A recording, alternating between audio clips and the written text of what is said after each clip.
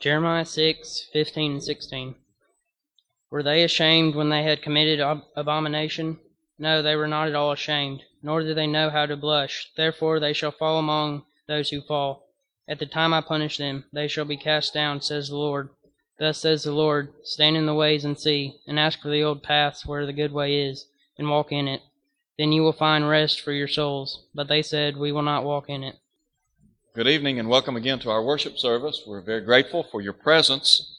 We appreciate so much the opportunity to be together tonight to worship God in spirit and in truth.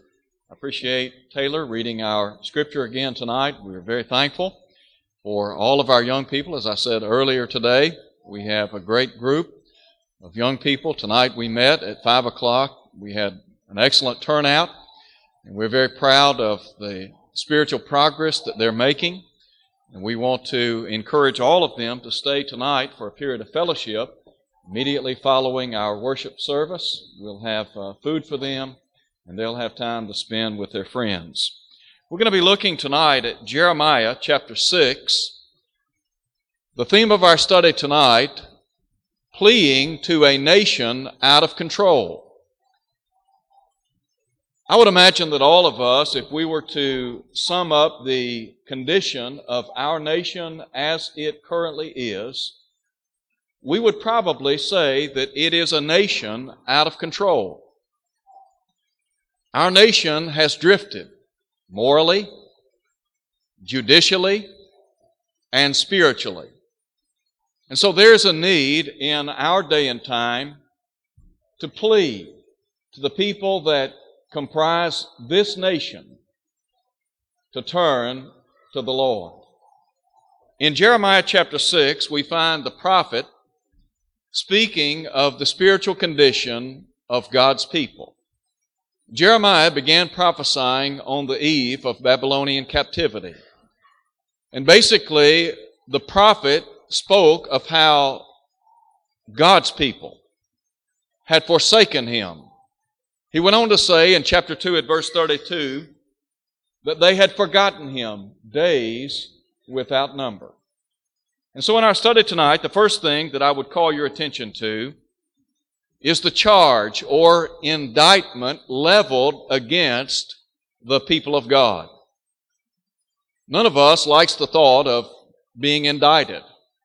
And yet, God's people, the very people whom He had called out of Egypt, cultivated into a great nation, given them His great and mighty law, these people had unfortunately turned their back upon Him. And so He levels an indictment against them, and He sums up their spiritual crimes. First of all, they had a problem with what you and I would call verity or truth.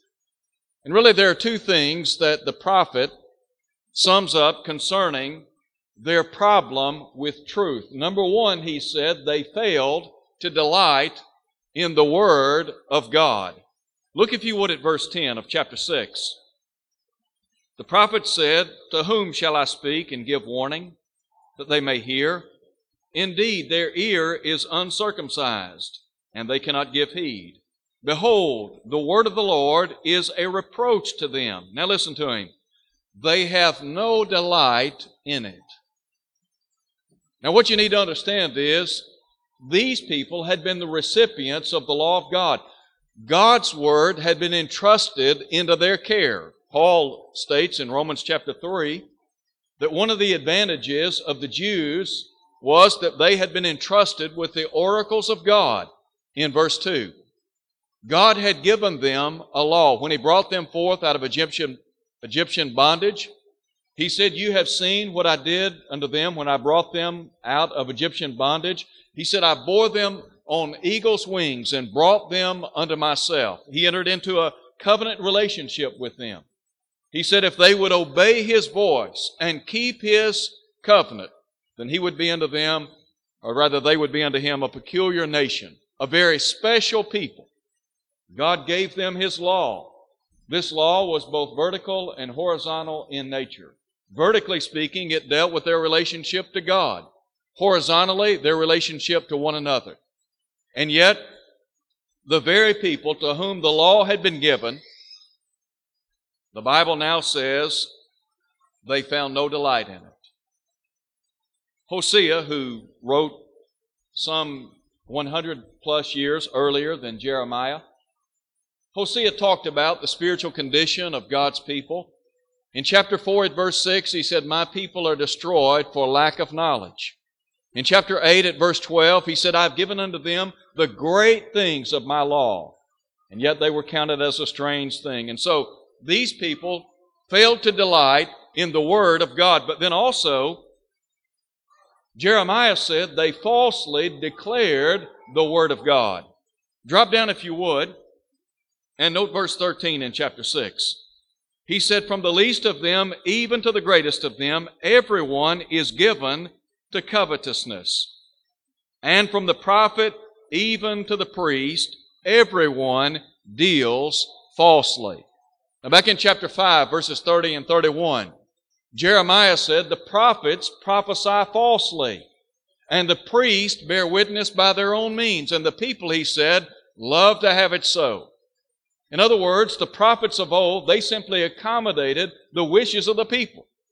Do you think that the people of God wanted to hear that they were about to be swept away into 70 years of Babylonian captivity? Absolutely not.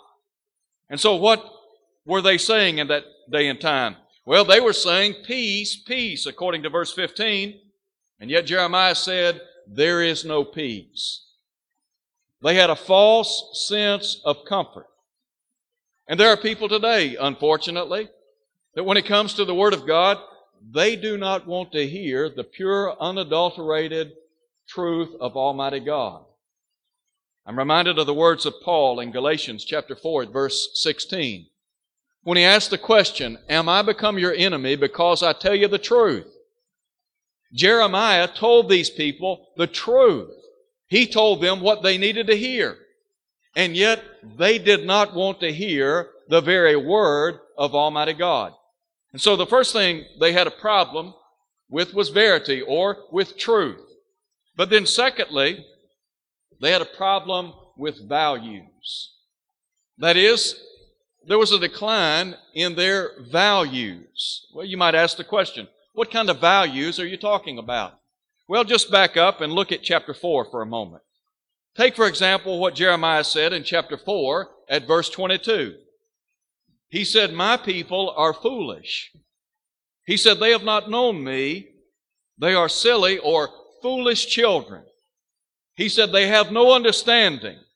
They are wise to do evil, but to do good they have no understanding." Well, what was the problem? Well, they were languishing in confusion. They were spiritually confused. They were wise to do evil, but as the prophet said, to do good, they had no understanding. One of the problems that people have sometimes when they divorce themselves from the Word of God is they become spiritually adrift. That's what happened to these people. When you say no to the Word of God, when you close the truth of Almighty God, well, ultimately you're going to have problems. And your value system is going to suffer. That's what happened to these people. Instead of having a concise set of values, instead of understanding and being able to discern between good and evil, right and wrong, truth and error, these people were confused.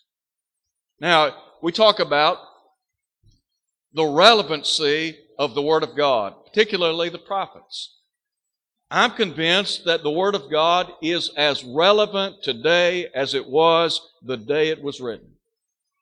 The Bible was penned by about 40 different inspired authors over a period of about 1,500 years, comprising 66 books, 39 books in the Old Testament, 27 books in the New Testament. And every book in the Word of God is contemporary. Every book is relevant. As a matter of fact, when we talk about Jeremiah, Jeremiah has been called the weeping prophet. And yet what he had to say certainly hits home with us today, particularly in our nation.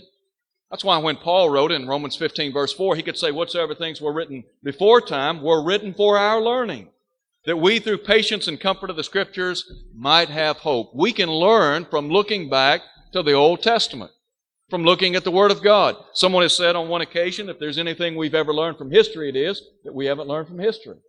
Now you just think about that. When you look back at history and you see the rise and fall of kingdoms and nations of people, and you see why they fail, it ought to be a warning to us today. It ought to be something that would cause us to reflect upon our own spiritual condition. But these people were confused. Isaiah wrote some 750 years before Jesus came into the world. Isaiah pronounced a woe on those. As a matter of fact, we talk about what he said in chapter 5 at verse 20. Isaiah said, "Woe to those who call evil good and good evil." Again, same problem these people had. They were confused, spiritually speaking. How could these people, that had been the very recipients of the Word of God, been confused? Now, look at our nation today. I would imagine that just about every household has at least one copy of the Bible. And yet, for all intents and purposes, we are a nation adrift. So many people in our nation today are biblically illiterate. We have the Word of God. We have access to this book. We enjoy the great freedoms of this country. God has lavished upon us so many blessings. And yet, many of us have taken these blessings for granted. All right, look again at Jeremiah chapter 6. Not only were these people languishing in confusion, but the prophet said they were living in covetousness. Look, if you would, at verse 12. Again, from the least of them, even to the greatest of them, everyone is given to covetousness. Now, Paul equates covetousness in Ephesians chapter 5 to idolatry.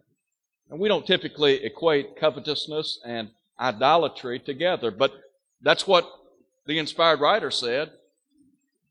Those who are covetous will literally do whatever it takes to get what they want. Jesus said in Luke chapter 12 at verse 15, "Take heed and beware of covetousness. For a man's life consisteth not in the abundance of the things which he possesses." You can go back and you can read prophets like Amos.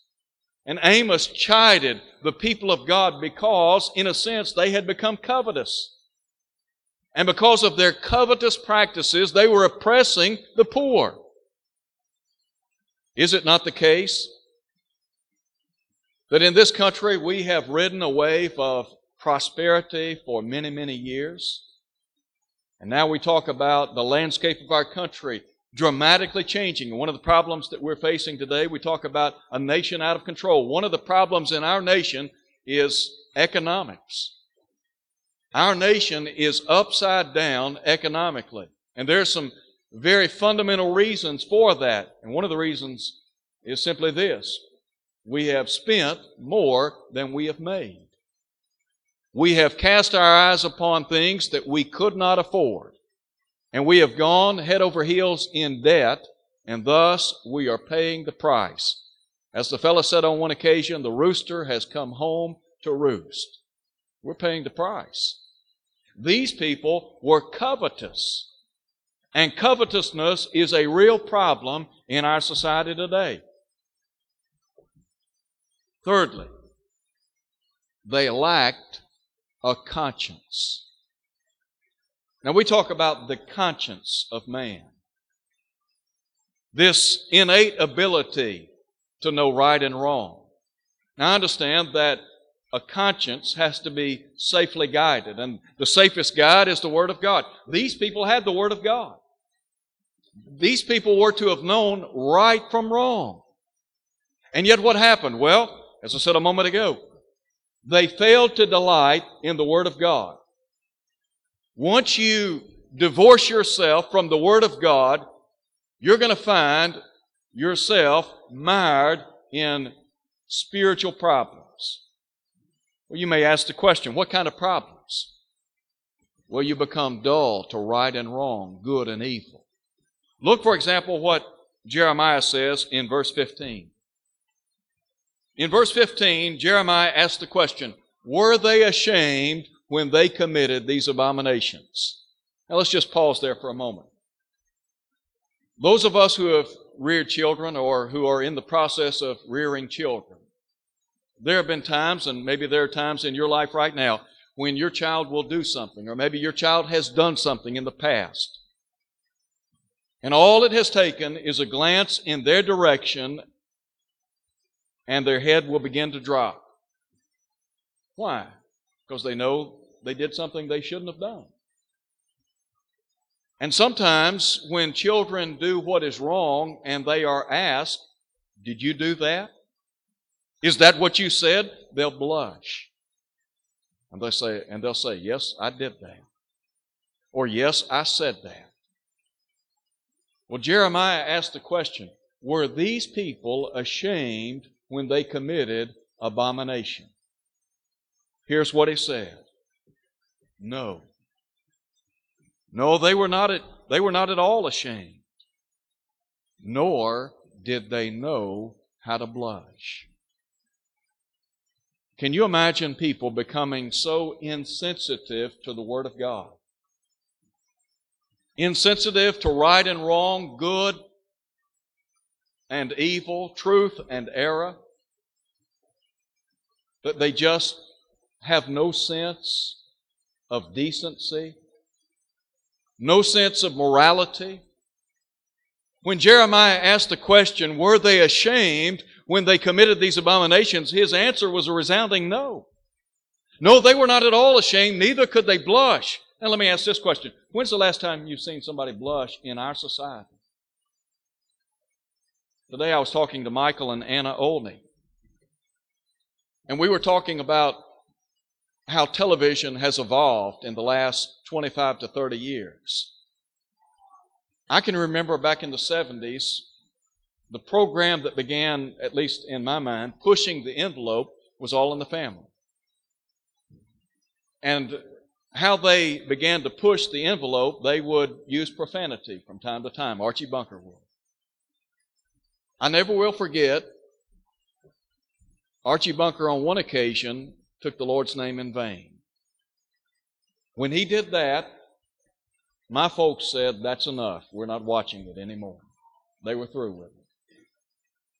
Now, looking back to the 70s and looking at programs like All in the Family compared to what is being shown today, it's tame. I mean, at worst, it's PG and probably G. I mean, just think about it.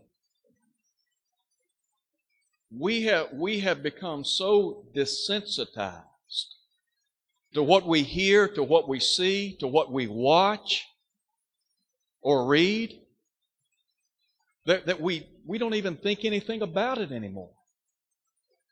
Years ago when Gone with the Wind came out, and one curse word created pandemonium. One word. Let me tell you, if you had a movie with only one curse word today, it would be rated G for general audiences. Everybody can go. But the point is, we've changed. And that's how the devil operates. He doesn't bring in wholesale change overnight.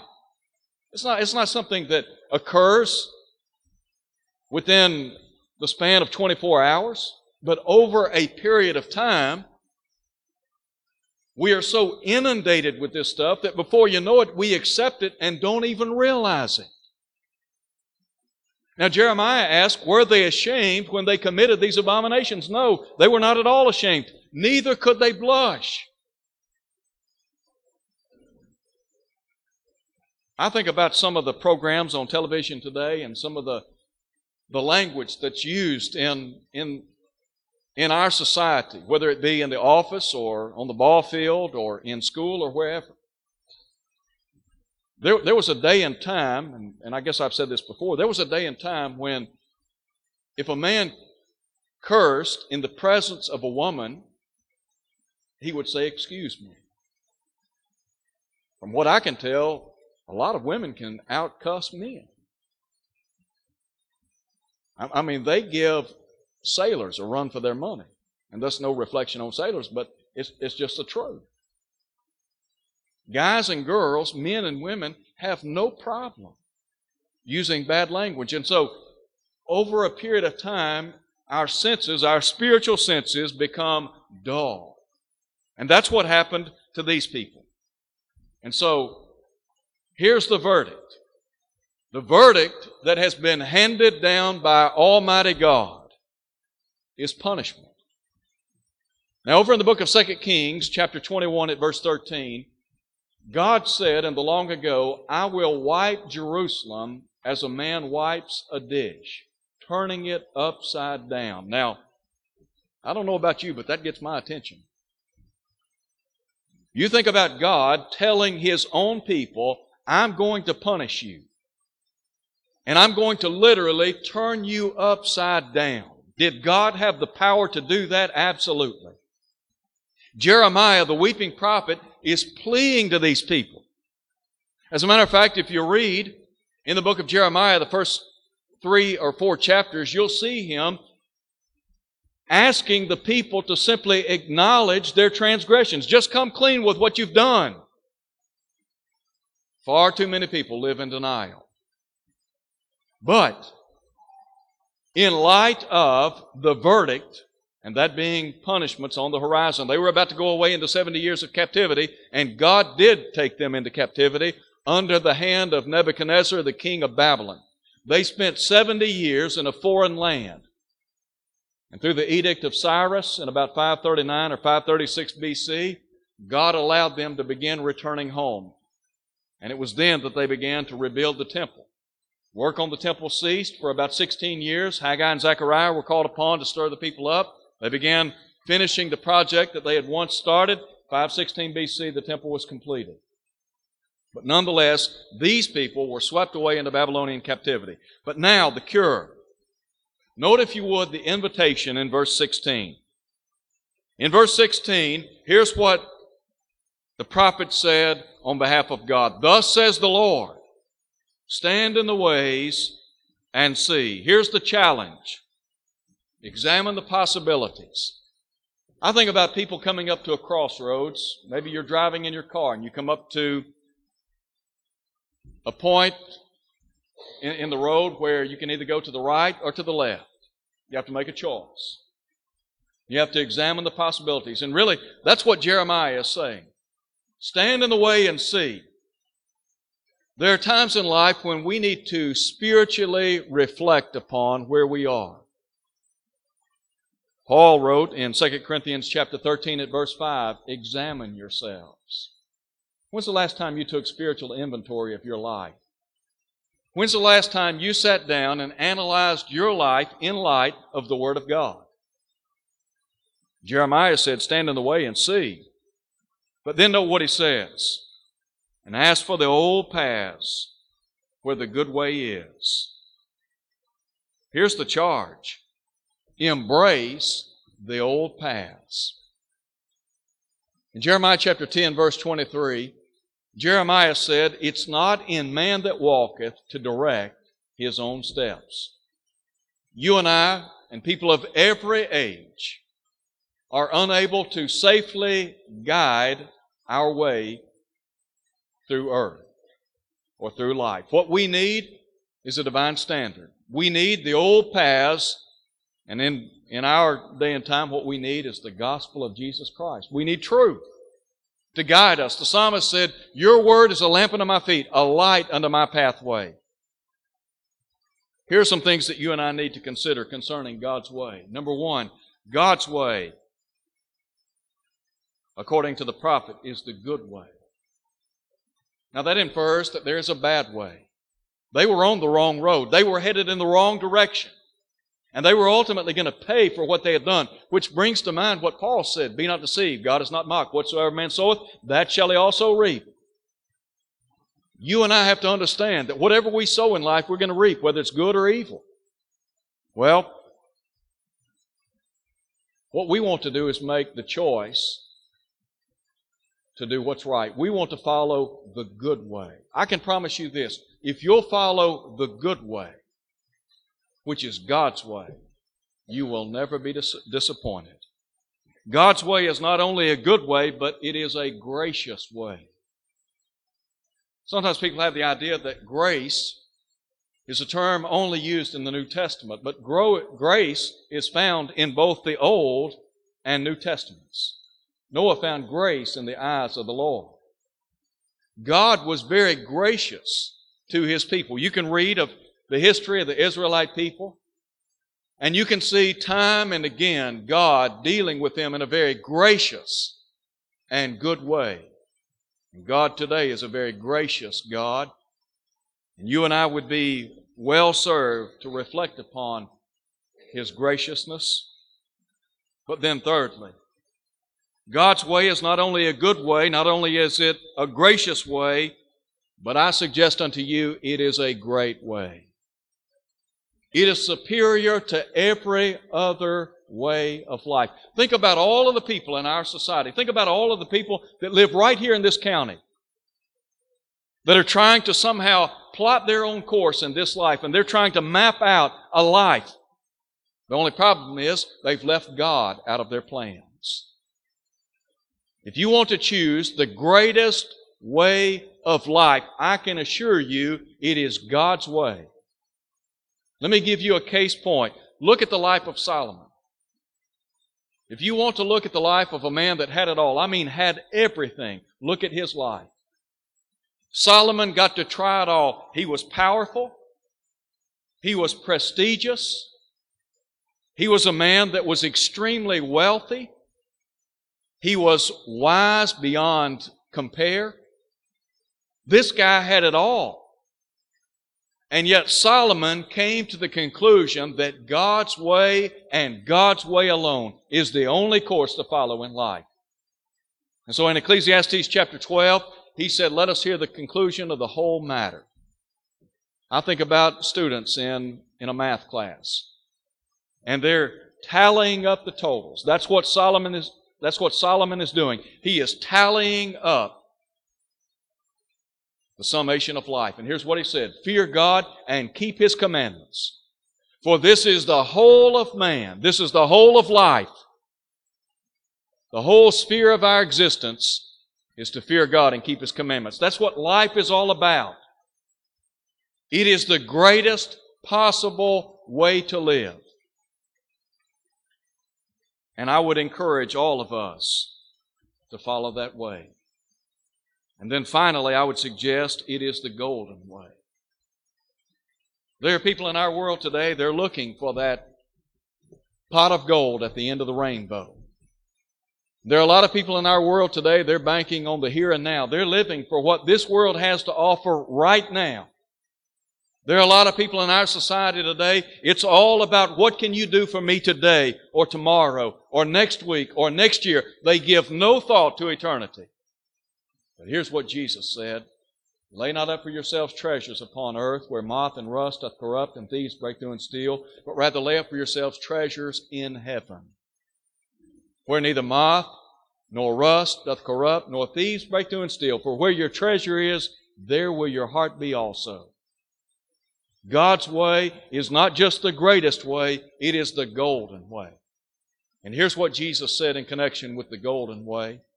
You want to talk about a pot at the end of the rainbow? Here's what the Savior said: let not your heart be troubled. You believe in God, believe also in me. In my Father's house are many mansions. If it were not so, I would have told you. But I go to prepare a place for you, and if I go to prepare a place for you, I will come again and receive you unto myself, that where I am, there you may be also. Yes, God's way is the good way. It's the gracious way. It is the great way, and it is the golden way. But then finally, look at what Jeremiah said. Stand in the ways and see and ask for the old paths, wherein is the good way, and walk in it. If you want to be successful in life, Jeremiah is saying, you search out, you find the old paths, and you walk in them. Why? Here's the comfort. He said, you'll find rest for your souls. You'll enjoy peace. They can enjoy peace and pardon. Here's what Jesus said. Come unto me, all ye that labor and are heavy laden. The promise being, I'll give you rest. There is no rest for the wicked. That's what Isaiah said. But there is rest when you and I choose to live for the Lord. Now I want to close by reading for you what the people said. Now, I want you just to imagine, here is the prophet pleading with this nation out of control. And Jeremiah is saying, what you need to do, stand in the way and see and ask for the old path wherein is the good way and walk in it, and you'll find rest for your souls. Here's what the people said. We will not walk in it. Can you imagine that? Can you imagine God being so good and gracious to these people? Jeremiah asked the question on behalf of God back in chapter 2. What iniquity have you found in me that you've gone far from me? What had God ever done to deserve the ill treatment that He received from His people? Not one thing. These people had become so calloused in their heart of hearts that they said, we're not going to walk in the old paths. They rejected the Lord. Our nation is out of control. My prayer is that our nation will ultimately see the course it's on and turn to God. I said this morning, we need to be praying for our nation. We have the answer to the ills of our nation. It's the gospel. It's the Bible. And we need to be preaching and teaching this message.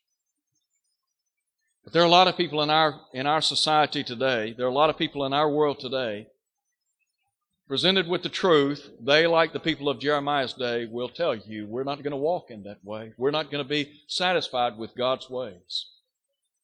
But there are people that will. I believe that there are honest and good hearts in our society. There are people in our society today that, given the opportunity to hear, believe, and obey the gospel of Jesus Christ, they will do that. They just need the opportunity. What we need to do is plead with people.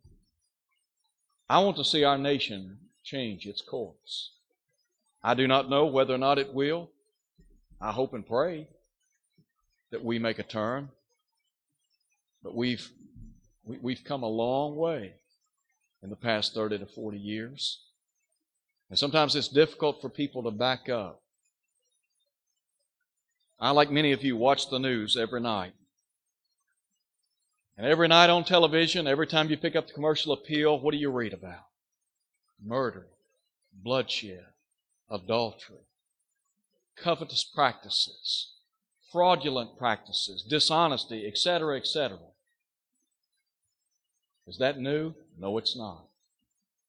When Hosea wrote in Hosea chapter 4, he said, the Lord has a controversy with the inhabitants of the land. There's no truth, nor mercy, nor knowledge of God.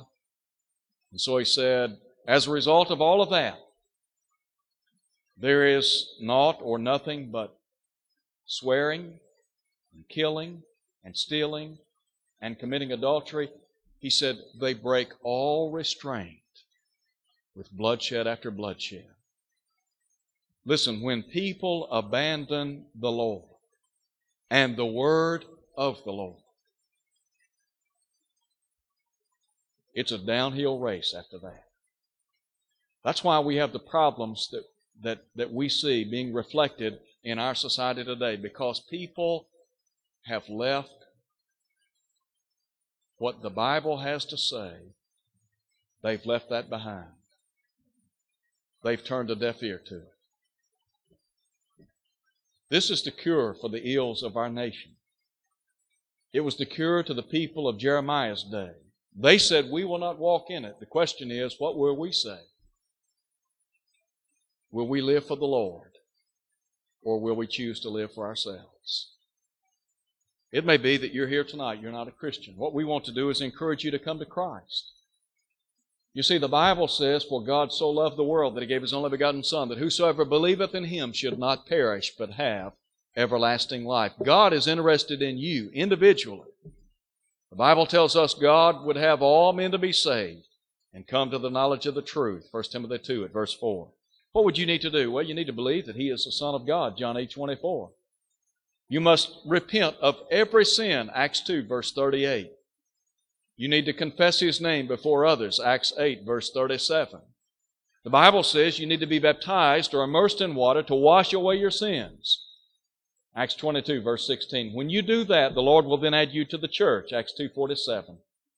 All spiritual blessings will then be given to you, Ephesians 1, verse 3. You'll be a member of the church, the redeemed, the cleansed. And the exhortation, be faithful till death, Revelation 2:10. If you're here tonight and you're not faithful, could we encourage you to come home? Why not come back to a loving God who will abundantly pardon? Would you do so as we stand and sing?